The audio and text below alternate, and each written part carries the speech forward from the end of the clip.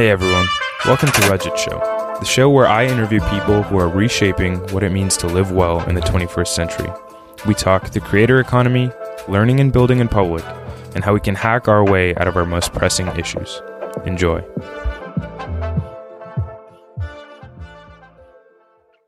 All right, what's up, Jerry? Thanks so much for talking to me. First of all, your setup is clearly more advanced than mine. I got this weird mic on the side of my head. No, Yeah, I appreciate you being here. Yeah, for sure, man. Appreciate you having me on. This is a pleasure.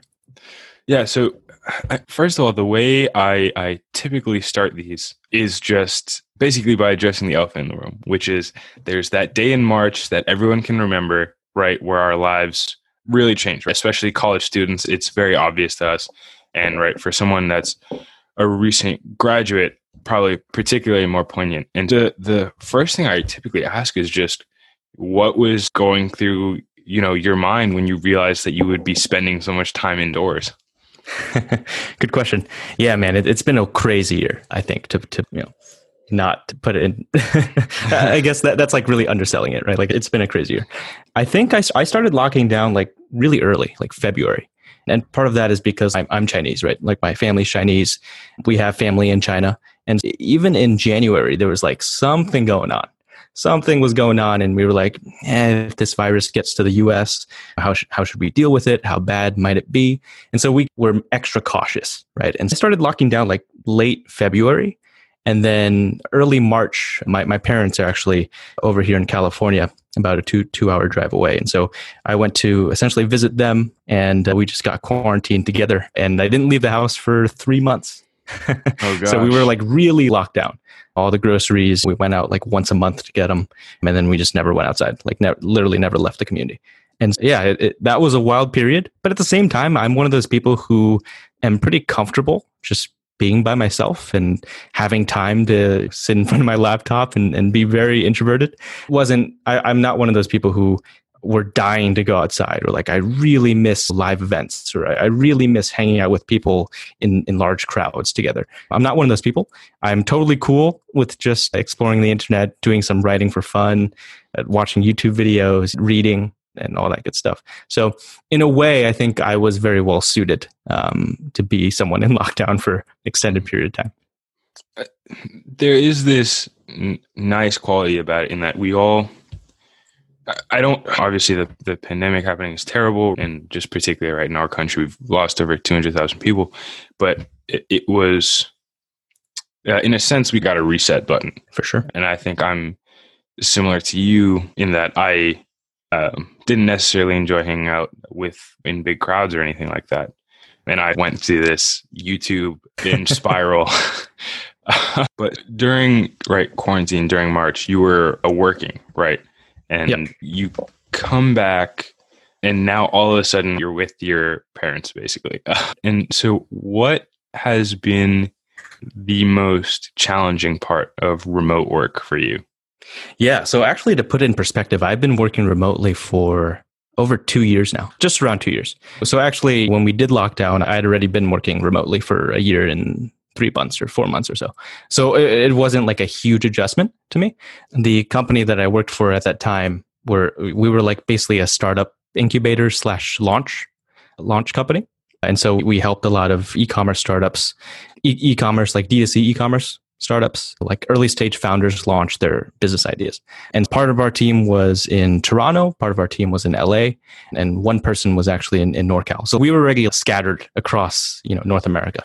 And we were already in the mindset of working remotely. And so that wasn't a huge change for me. In fact, when I did lockdown, it was like, oh, now I have even a better excuse to never go to the office. Because everyone just stuck at home now. We're all on Zoom anyway. So like we had the work cadence figured out. It wasn't something that we had to adjust to as a company or with our clients because they were already in that mood and in that zone. In terms of work, it wasn't a huge adjustment. It was mostly sucks that don't get to see friends in person all the time, or that we can't go out to eat. But then, of course, to put everything in perspective, like those are not things that you should really be complaining about, right? In the big picture. What's one of the things that helped you stay sane, or has helped you stay sane for the past 9 months? Yeah, I think it was really important that I was with family, because if I stayed at my own place and was just alone, That would have sucked, just to have no human interaction. But being around 3 other people really helps. Also, the fact that we had a yard, like I could go out and get fresh air without being cooped up in like an apartment space, for example. So that definitely played a big part. And I could shoot on the basketball hoop outside. Like that was big. Those are really big. Otherwise, keeping in contact with friends, like over online, making sure that people are all doing well. And I think really fortunately, no one that's really close to me has gotten COVID or has a family member who has gotten it. So that was also awesome. And otherwise, we're just like learning or like coming up with things to do, take up your time. I think I started writing much more this year, just sitting down and putting some of my thoughts to paper. And that was really helpful in like reflecting of my own life and thinking about how I think about things and thinking about the present, the past, and maybe the future in some cases. And just doing a lot of like introspection really helped. This is a difficult question, but you talk about writing a lot, and writing, obviously, it shows you very painfully what you don't know because you have to put it into words. How did you like feel? What was the experience of writing and of articulating those thoughts and then after writing, if that makes sense? How did, because we mentioned writing as a sort of coping mechanism. So I'm just trying to understand how writing basically made you feel and helped you understand and build a better relationship with yourself, basically. For sure. I think writing is really helpful in clarifying thoughts, right? So like throughout the day, as I'm just existing, I'll just have all these different thoughts in my head. I'm constantly thinking about all sorts of random shit. And writing makes me have to focus. I have to focus on a particular subject. So if I'm thinking about 10 different things, and typically 9 of the 10 are just like junk thoughts, but maybe 1 of the 10, oh, that's pretty interesting there. And I can expand upon that little idea. But if you don't have a structure to think about a particular idea, you're still just floating around, right, in that space. Writing makes you have to nail down on 1 or 2 points that are the most important to you. So for example, if I'm thinking about hobbies, for example, right, what makes a hobby, what makes something worth pursuing or worth putting my time on, then you really have to like, you could go so many ways with that because everyone has a lot of hobbies. You have things that you do just completely for fun. You have things that you do that has some utility and is productive beyond just pleasure. And so writing about a topic like hobbies, you really have to nail down which direction you're going into in that particular piece. Obviously, you can write many pieces about all the different things, but if you're just talking about one specific piece, you have to nail down on one topic. And so that's really good in that it gives you focus on how you think about things. And then only when you have that focus can you dive really deep into it. Can you remove all of the excess scattered thoughts that aren't as important and really clarify what you truly believe and explore, is that belief something real or was it just this passing thought that with more context you're realizing, oh, that doesn't actually make sense. So it's really helpful in terms of figuring out if a thought that you have makes sense or not. And that's a big part of introspection, right? That's why writing is so important to me because I do have a lot of thoughts and I assume, and it's probably true that most of them are wrong. And so by writing, I can really narrow down on a few that I do believe in. Yeah. One of the things that I would probably take out of that is just writing shows you what's important to you, right? Yeah. Usually that's the case. And yeah, it's difficult sometimes, right? I'm interested in, there's these 2 different things that we can do. We can write for ourselves or we can write for other people. And I'm interested in like where that line is. Because what's the difference between a diary versus a Substack, something like that? So you obviously started a Substack and you called it Just for Fun. And I would love to talk more about also what the motivation for that was in terms of just for fun in some ways seems like a reaction to a lot of people really emphasizing productivity when I think that there's, probably other more important things to focus on out there. So actually to clarify, the Substack is called Curious Human. It was just one of the articles was called Just for Fun. But I think it's interesting that you make the distinction between a Substack and writing a diary. So actually my Substack is, I'm only using Substack for the platform, for a way for me to publish very easily. Otherwise, the content that I'm actually writing is essentially what I would write in a personal blog or a diary in a way. So I'm just sharing thoughts that I have. There's no particular audience I have in mind for it. There's no niche. Sorry, there's someone showering. Can you hear that or no? A little bit, but go ahead. Okay. Sorry. And there's no niche that I'm really focused on. And so there's really no like pressure for me to cater to a certain audience or a certain topic that I have to write about. It's mostly just free flowing thoughts. And if I have a good one that I want to expand upon, and there are things that I can relate to, personal experience, for example, to add some context or depth or some perspective, that's really all I have to go on to write a piece and finish it. So in a way, like my writing is completely as a hobby, right? There's no objective to turn it into a side hustle, for example, to make money from it, to go viral. No, it's just for me. Yeah, that's a great way to put it. I think maybe the distinction would be perhaps a journal and a newsletter or something like that.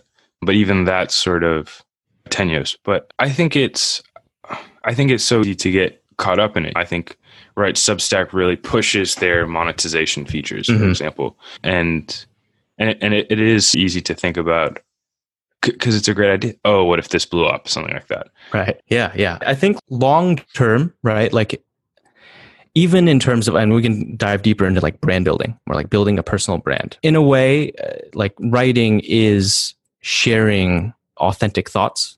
And if other people, and there are enough of them, enjoys a particular person's thoughts, then they can subscribe to that person as like a idea creator or like a thought curator. And so in a way, right, one of the reasons why I started Substack, other than it being really easy to sign up and just start writing and publishing, was that if there were people who enjoyed my scattered various non-niche thoughts that are all over the place and they want more of my thoughts on various things, then that's a really easy way to get my writing straight to your inbox. But it was never the objective, right? Like the objective was never to get 1,000, 100,000, 1 million subscribers.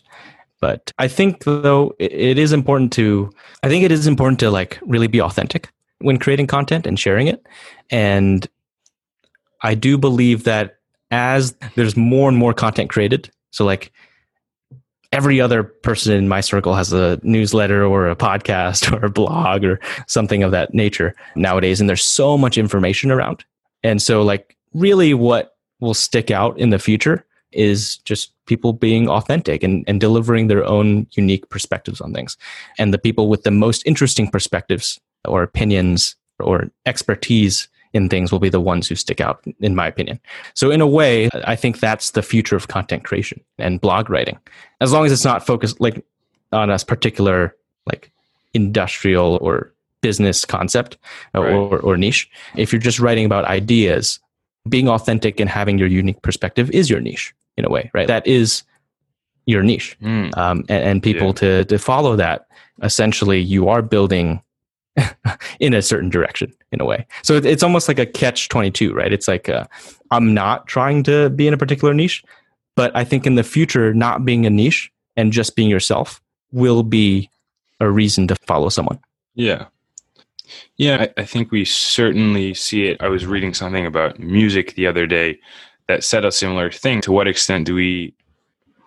Kid Cudi just came out with a new album, right? To what extent are people listening to that because they're excited about the music versus they're excited about Kid Cudi? And there's a difference, right? It's the artist that's probably driving the majority of that. And there was another idea that you touched on, which is just this guy I follow on Twitter, Stepan Purushvili. It was actually a quote tweet, but it was so beautiful that I wanted to frame it somewhere. But he wrote, given the high dimensionality of life, everyone can be in the top 1% of just being themselves. And I thought that was great. And I think you probably appreciate that too, just because it's exactly what we were just talking about. Because it's interesting that you can just share a part of yourself, right? That's a representation of Jerry that lives out there in the world. And people have the ability to engage with that, interact with that. They can comment it, like it, but they can also subscribe to the RSS feed, subscribe to your newsletter. But it's so interesting. Like it's just there, right? There's no particular goal for it. It's just, right. It's just there. I also love the idea of if you build it, they will come. And there are many like backers of the idea. Also, there are many. Like, there are people who say that. If you create something good on the internet and you share it, people will find it. And I have found that, to be true in a lot of cases. Obviously, it would serve you well to propel it, right, in a certain way, like to buy ad traffic to it or get eyes to it in a certain proactive way, if that's your goal. But I think eventually, in the long term, good content is what will be most important, as opposed to the short term. Oh, I got, a few eyes on my work or a few ears to listen to my music, etc. Yeah. And the beautiful thing about it is, and I wish I took more of an attitude towards my work in this way, is that, right, if a lot of people look at it, that's great. If no one looks at it, that's fine. And I'll just keep writing either way. And I think that's wonderful. But part of me feels like good content is actually scarce, right? That the internet is just clogged full of just random garbage that's so SEO'd out, right? Of people just throwing in random keywords to get to the top of Google search rankings, that we actually miss the actual message. And so to get there, you have to go to the individual, right? I wouldn't necessarily find your Substack if I went looking for particular keywords that you might have used, because as you said, it's like a random collection of thoughts. But if I went particularly, I was looking for, hey, what did Jerry create? Then I would find what I was looking for. Yeah, exactly. And I guess that's like the battle that content creators fight with themselves, right? Because in the short term, all of those growth hacky techniques, and I hate that term, but growth hacking techniques work, right? Like to go for keywords that rank high, to do all the SEO and SEM strategy. Like that stuff works. And if you don't do that in the short term, no matter how good your work is, it might just be buried right underneath all of that. But I do think there's something to be said for creating for the sole purpose of just creating good, valuable content, or like a good, valuable product or service. That's what's really going to last the test of time. Mm-hmm. And even just the term content creator, I've talked about it with someone else. I hate that term. It sounds like you're just churning stuff out there. And actually, I don't know if you would use this term, but I like to think of these people as artists, right? They're right. It's literally their art. It's a representation of them that exists in the world. And so I think content creator is just terribly reductive in that way. Yeah. I agree with that. Everyone who creates content is just creating it for, I'm not going to say everyone, but most people to be able to create something consistently and for a long duration of time. You have to enjoy it. You can't just force yourself to write something that you don't want to write about repeatedly hundreds of times. That's just not realistic. And so at the end of the day, yes, I do believe that content creators on some level are all artists to some degree. And one of the things that I've noticed, and particularly probably you've noticed during this time that you already mentioned, is that it's getting so much easier to create content. Substack makes it darn easy. You go, you hit a post. Yep. It'll handle everything. It'll get it into the subscribers' mailboxes. It'll make it look all pretty on the page. And you can focus on what's important, which is writing. And there's so many other tools like that, right? I'm going to record this Zoom conversation, use a tool, right? Clip out all our filler words, make both of us look good, and then put it on Anchor, which lets me host podcast audio for free. And it wasn't that easy to host like 1 hour of audio in the past. If I put 1 hour of audio on my website, I would have the slowest dang website in the whole world. Yeah. Forget the ease of it. It wasn't even the ease. It was just that it was impossible. If you're in, for example, in sports media and you want to talk about basketball all day, good luck not being on ESPN or being employed by Fox Sports and getting your word out. There's no way for you to do that. You know what I mean? No matter how badly you want to do it or how good your takes were, there's just no platform for you. And like you said, now anyone with an internet connection and a laptop or a phone, we can all share whatever snippet of life that we want to share with the world. Mm-hmm. I love that you mentioned basketball specifically, because I just had a conversation 2 days ago with Kieran, and we talked about Uninterrupted, right? LeBron James's athlete empowerment brand, which did exactly that, right? It said we don't need it viewed, and I think certain startup founders who get bad press are starting to view, or maybe just all startup founders are starting to view it this way, is that there's legacy media companies that create content about businesses, but all those businesses now have all the tools. All the athletes have their own megaphone, right? And we walk around with it all day, and we call it a phone. And so why not just use that to go directly, right? Yeah. No need for the middleman. Yeah, exactly. I mean, that's kind of part of, we don't have to dive too deep into basketball, but that's part of Kyrie Irving's take, that we don't need to talk to these journalists who interview us. Like I can get my message out on Instagram Live, on my own account. Whatever I truly believe in, want to say, I'll use my own platform to do that. Yeah. And to that extent, how the NBA actually is a business, because they do force players to talk to the media because they do want, right, to create that, as we said, content, because that's what drives engagement. That's what drives sales. And it's so interesting because I think there's been this one pendulum shift that we're just talking about right now, which is legacy media. It's so interesting that the New York Times is like making movies now, but you go from legacy media, then you go to a more micro level, which is Instagram. We could even put Instagram, Substack in. Twitter. Yeah, literally Twitter. Yeah. And then you can even get to this next level in which every single person owns every single piece of content about themselves. We don't interact with any private company, and you just pay them for those ideas. Yeah. Yeah. And I do think like talking about the future of media and the future of how ideas spread, I think that's going to happen in the next few years, or if not, it really depends on how quickly technology changes, but I don't think it'll take very long for us to get to that point. It's really just, when do the traditional mediums phase out, because all of the people with these valuable ideas are choosing to create themselves and share it themselves. It's really just a matter of time, in my opinion. One of the questions that we struggle with as a country is obviously, right, we see, I think this is the point of view of maybe one particular political ideology, but I think there is a certain section of people who get really upset, right?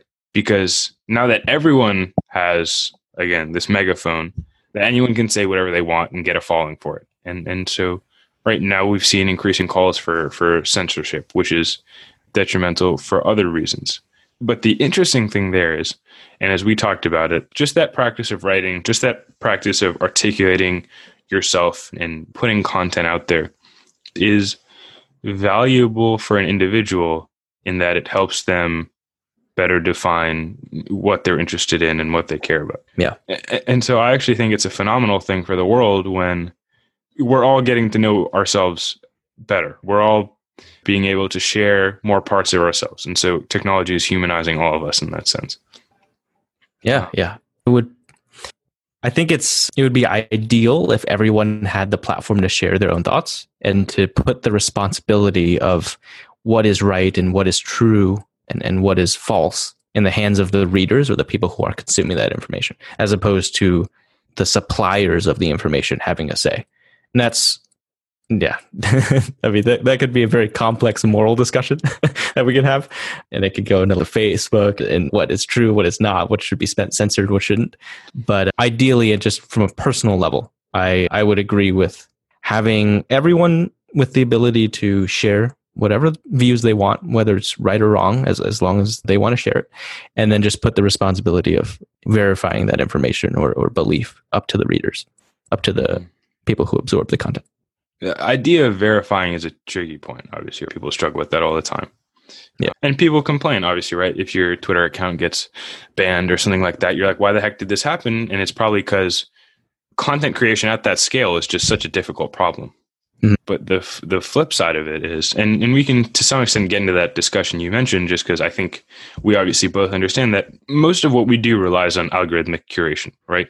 Mm-hmm. Our Google page rank, our Twitter feeds, our Instagram feeds. And so if you change that whole model and we all just go directly to whatever sources of news that we care about, well, then you cut everyone out in the way. And hopefully good content does bubble to the top in that case. Yeah, this is it's a very layered conversation. At first glance, you might be like, oh, that'd be great because all the good content would just rise to the top and people would only listen to the good stuff. But of course, humans are much more complex than that. And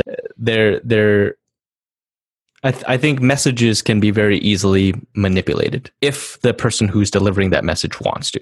And as someone who works in marketing and growth, like this is something that I'm very aware of because I'm always trying to affect the perception of how people view whatever ad I'm putting out or whatever copy I'm putting out. And so in that way, I'm also pessimistic about the idea of all the content just being out there and people exploring for themselves. But it's hard to stop that, right? As technology continues to advance and people can, as we mentioned, share their own ideas without the need of some other governing body or middleman, then that's just going to slowly be how information is shared and how information is consumed. It's going to be very tough for those people who want to control the messages to remain in grasp of that control. And obviously, to your point, there are people who can come and subvert messages. Obviously, right? There are latent tendencies in humans, that these bad impulses that lead to situations that aren't mutually advantageous for people. But I think one thing that I think about, and I'm interested for your thoughts on, is that we have this quarantine, everyone goes inside. And so this aspect of community completely changes. And one of the ways in which we've seen the world go more micro is just online communities, right? A lot of people focusing on, and the way that I think about it, which is, I'm realizing maybe a pretty abstract sense, but I think about it as people engaging in new realities. And to some extent, those new realities can feed back onto our physical reality, which is actually a really cool thing that we can also talk about. But just what are your thoughts on this whole shift towards online communities, and what have you personally noticed in terms of people, how engagement has changed? Because most of our engagement now is pretty much online. Yeah. I love the idea, first and foremost. So I just did a fellowship with On Deck, the Writers Fellowship. And just that was my, I guess, one of my more recent involvements in some online community kind of thing. And it was awesome. I got to meet a lot of new people virtually, of course, like no one in person. But I didn't feel as though there was a disconnect in terms of building relationships just because we were on Zoom calls or just because we were talking through Slack, right? The fundamental aspect of sharing ideas and talking about ourselves and connecting as humans, that was still very much intact, even in just a pure online setting. I think in that regard, I'm very optimistic about the future of building various online communities and just meeting people online in general. I don't think that we're in a bad place just because a quarantine happens or because we can't meet people and new people in person. But on the topic of communities, though, again, with the same idea that how information can be transmitted very easily from just individuals, like I think there's never been a better time to start the mindset of meeting people online and connecting to people around the world that you wouldn't otherwise meet just walking on the street or in your local areas. And with that comes a lot of expanding your worldview and perspective on a lot of things, just because information can be shared so quickly now between people and perspectives can be shared so quickly that, I learned so much more from, in a way, I learned so much more from being in online circles than I do from in-person ones. Just because the people that you interact with day to day in person, is just, we all live in the same area. We go to the same restaurants. Like we have similar lifestyles. You don't get that change in perspective to really open up your worldview or challenge your typical day-to-day ideas. And so with the rise of online communities, that's a huge benefit in my opinion. Like you can talk to someone in Asia right now, you can talk to someone in Europe who's just going through a completely different today situation, right? Like talk about quarantine. People's lives here and people's lives across the Pacific Ocean were very different. And it was really, eye-opening to talk to someone about how they were living day to day and their perspectives on things. So I think that's a huge plus, just to expand beyond what your typical circle is. Yeah, I think what you said is really cool, because that's one of the things that I think about, particularly in maybe reading. And that's maybe my analogy is that the best books I ever were the ones that fundamentally challenged my worldview, completely reshaped the way that I thought about things. Mm-hmm. And I guess you could say a similar thing for a great relationship, right? It sounds like and another cool thing that's happening is like the whole world is just becoming one big city. And so it'll be interesting what that means in terms of career and specialization. And maybe we can talk about that too. But one of the things that I wonder about is just the nature of that engagement. I think maybe in-person interaction, there's a lot of small talk that we don't necessarily get to the heart of the matter sometimes. And online, right, I've seen people be very honest about their identity, be very honest about what they care about.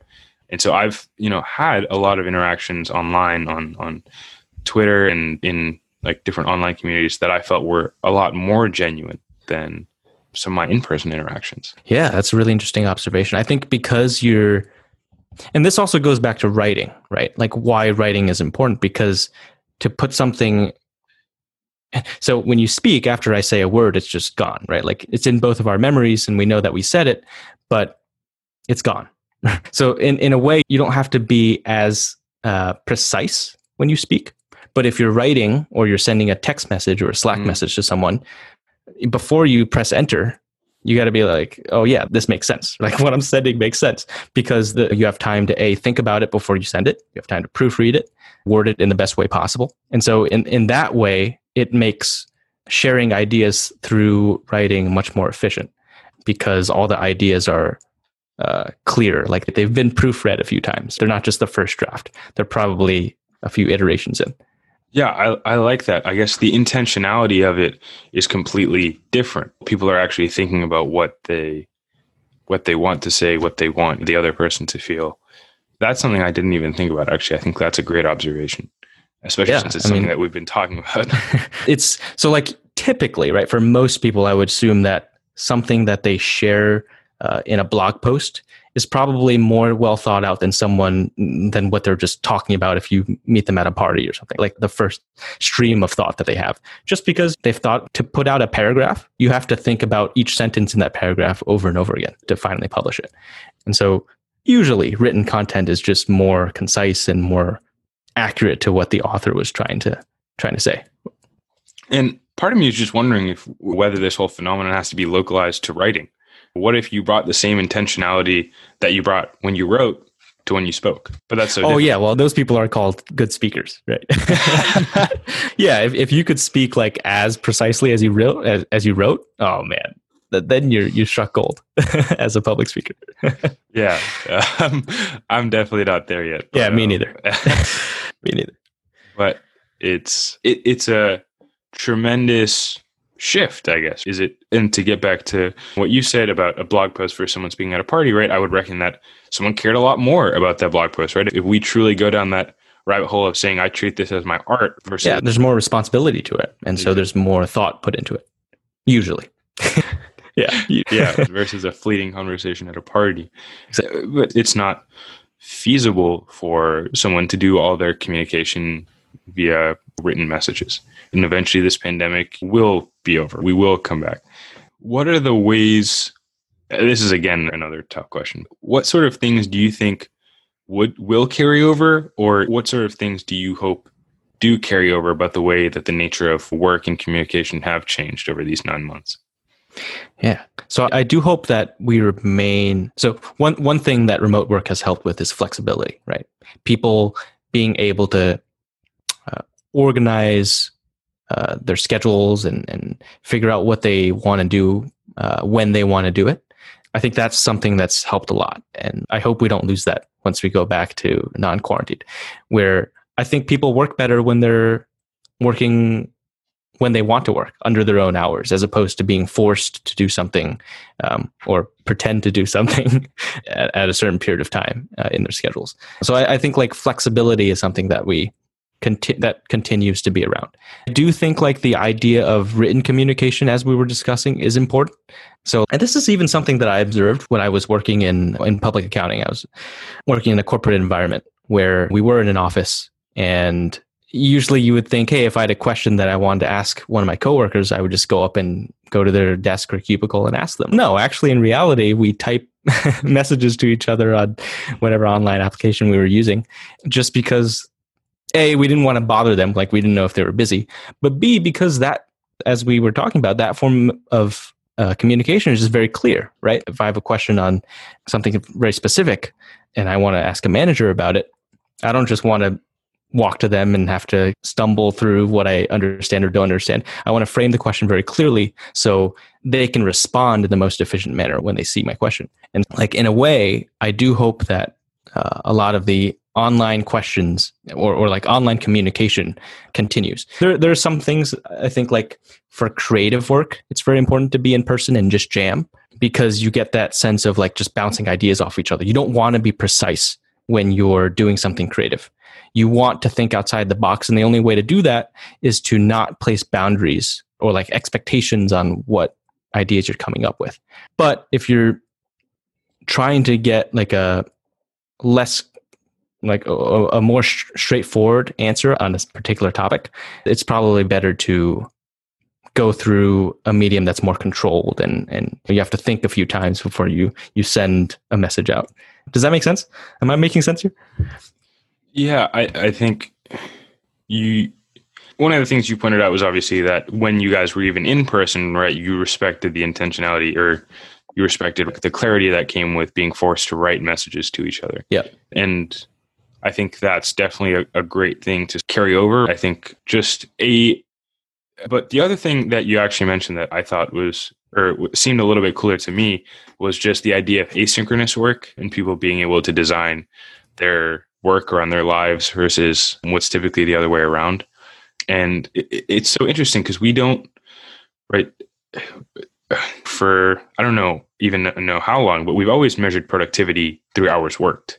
Mm-hmm. And right, I don't know about you, but I feel like personally, I'm only super effective for 2 or 3 hours a day. It doesn't mean I can't work for longer than that, but I think, right, focused, constant, positive work is only really 2 or 3 hours a day, right? Yep. This idea of a 9 to 5, I think is starting to feel increasingly outdated, and yet we don't yet have the infrastructure for asynchronous work. Mm-hmm. So I completely share what you said about this idea of flexibility and hoping that we retain the flexibility going forward, because I think it would really change our lives. You mentioned, right, that you had your family with you throughout COVID. I've been at home for the last 9 months too. And I know that my relationship with every single member of my family has gotten deeper because we've spent more time together. And I think that's just one of the things from asynchronous work that I personally hope, right, stays on. Yeah, for sure. That's a big part of it. Like, I think, at least for me personally, the 2 to 3 hours of like very focused, productive work is much more useful. And I get so much more done than if I just sat at a desk and painfully or like half-heartedly worked for 8-9 hours. Because it all feeds into each other too. If you're not completely focused and productive and half-heartedly doing something, like the efficiency is not there. But even when you do get a break, that break doesn't replenish you, or it doesn't, that rest period doesn't work the same as well. It's not as effective as well. And so like, just bad all around. I'd rather, it's almost like the old adage, like you have to play hard, work hard. Like when you are working, be very focused on the work so that you do get the most out of that time. And also the hours that you're not working, when you are playing, you're like really focused on playing and you're getting the most out of that. As opposed to just 24/7, you're half playing, half working. Like that's like exactly where you don't want to be, where like the playing isn't fun and the work isn't productive. Yeah, especially for creative work. We talked about it. I think one of the things that I'm trying to get better at is actually just focusing on doing nothing, like doing absolutely nothing. I find that's so useful. Yeah. For so many different reasons. And I think there are certainly, studies that show that downtime is intellectually useful. Mm-hmm. Yeah. Right. For sure. So yeah, like the flexibility really helps with that, right? Because you can choose those specific times and those hours that you are focused on the work and you don't think about play, and you can maximize both ends of that spectrum. I think one of the reasons, and that's actually going to be my next question, one of the things that I'm so excited about is just to see how this plays out, right? How the 2020s play out in terms of, I'm sure you've heard it, people calling it the remote work decade. I'm really interested in what that means, because I think there's tremendous positives to in-person work, right? As you mentioned, creative work, it's great to be in person.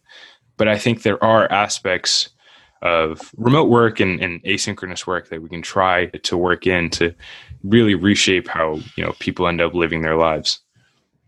Yeah, I do think there needs to be a balance. And I think slowly throughout the years, we'll figure out what that balance is. So right now, we're all the way skewed to remote work because we have to be. And then slowly, as we get more, as the vaccine comes out and we're able to work in person, like slowly we'll integrate ourselves more back to quote unquote normal life. And it might be like for some companies, I know that they're planning on going back, right, to the full office 9 to 5 work lifestyle. And there'll probably be some pushback on that from some of the people who are very happy working from home and having that flexibility. So it might swing slightly towards the other way too much in the beginning for some companies, and slowly they'll find their way back to the right point in the middle. between complete flexible remote work and in-person work.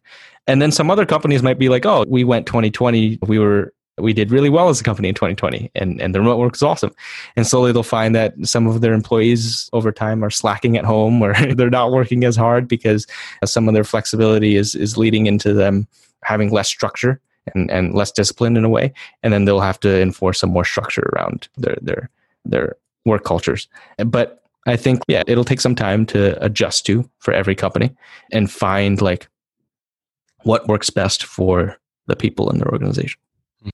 Yeah, I think it's interesting. I think I'm definitely a person that relies on a lot of structure, but my experience is that I know my parents are actually working way more now that they're at remote. And so that's another thing that needs to be probably looked at, right? Are people actually working as much as they should be? Work should not mean 80-hour weeks, but yeah.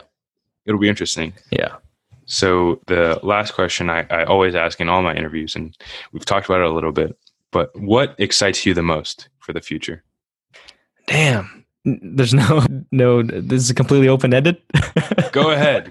Say whatever you want. What excites me the most about the future? Honestly, man, I think as technology improves, and as we mentioned, let's move it back to the beginning where we talked about how everyone will soon have a platform to showcase their ideas. I think that's awesome for leveling the playing field of opportunity in the world. Like that's huge. And as much as we've progressed in the last few years with the internet, it's still not a level playing field. There's still so many locations in the world where people don't have the chance to showcase their talent and abilities. And I look forward to a future where they can do that. And everyone, no matter where you are, no matter your background, you're given a chance to share your ideas online, to share your work online, to be able to have other people appreciate your special, unique gifts. So that's I guess that's something that I'm really looking forward to. And we're getting there. We're getting closer. Every day we're getting closer, but we're still not there yet. Even now, and we can go into a lot of talk about like the racial discourse or how different cultures are viewed upon, even in countries as established like the US, right? As those traditional kind of barriers are broken, where people are making the judgments as to who gets an opportunity and who doesn't, and that whole thing becomes more decentralized, it'll just create a much more fair and just system where, anyone can just rise because of their merit. Mm-hmm. Yeah, one of the things I've loved about this conversation is I've done, as I mentioned to you, I actually think this is the 22nd one, but I've done 21 other of these conversations where constantly we talk about decentralization, or those are the themes, and power, the internet moving power from institutions to individuals. And you're actually the first person to make this point of what it means for democratizing access. We hear this phrase, opportunity or talent is equally distributed, but opportunity isn't. Right. The majority of most VC funding goes to blue states. And so what does that mean for the world we want to live in, right? Is that the sort of world we want to live in, or do we want to live in a world where we truly let the people who have the most beneficial ideas, right? Where there are really no curators and where we have that level playing field. I love that idea. You're actually the first person I've heard mention a living playing field, because as it gets more decentralized, I think that's where we're headed. As excited as you are about that, I think if someone were to ask me that question now, I think that's probably what I'm most excited about too. Yeah, it's so awesome. I've had so many personal experiences with this too, that there are different types of people all around the world, and some of them are great, some of them aren't. But like, the more that you talk to people in different places or different backgrounds, the more you realize that talent is everywhere. It truly is, and it always amazes me. Like, wow, I'm always impressed by so many people. Let's just say that, and I wish that they had more of a platform to share who they were and what value they could contribute, because that would just make the world a much better place. Mm-hmm. Yeah, I love this, because I think at its core, the idea is positive sum thinking, which obviously, right, Erik Torenberg, the guy who started OnDeck, talks about often. So I'm sure you're familiar with that idea. Yep. But it's just, right, we can all get ahead as a society, as individuals, just by enriching other people and by bringing everyone forward. And then part of it is that, right, giving people a platform to express their unique thoughts. Exactly. So it'll be tremendous to see where that change takes us. But Jerry, I really love this conversation. It's always great when you ping a stranger out of the blue and they have so many amazing ideas to share with you. So I really appreciate you talking to me. Yeah, no problem, man. Thank you so much, Raji. All right. Thanks so much, Jerry. Take care, man. You too. Bye. Thanks for listening to this episode of the podcast. Please like, subscribe, tweet, text, and share so that more people can find the podcast. Take care, and we'll see you next time.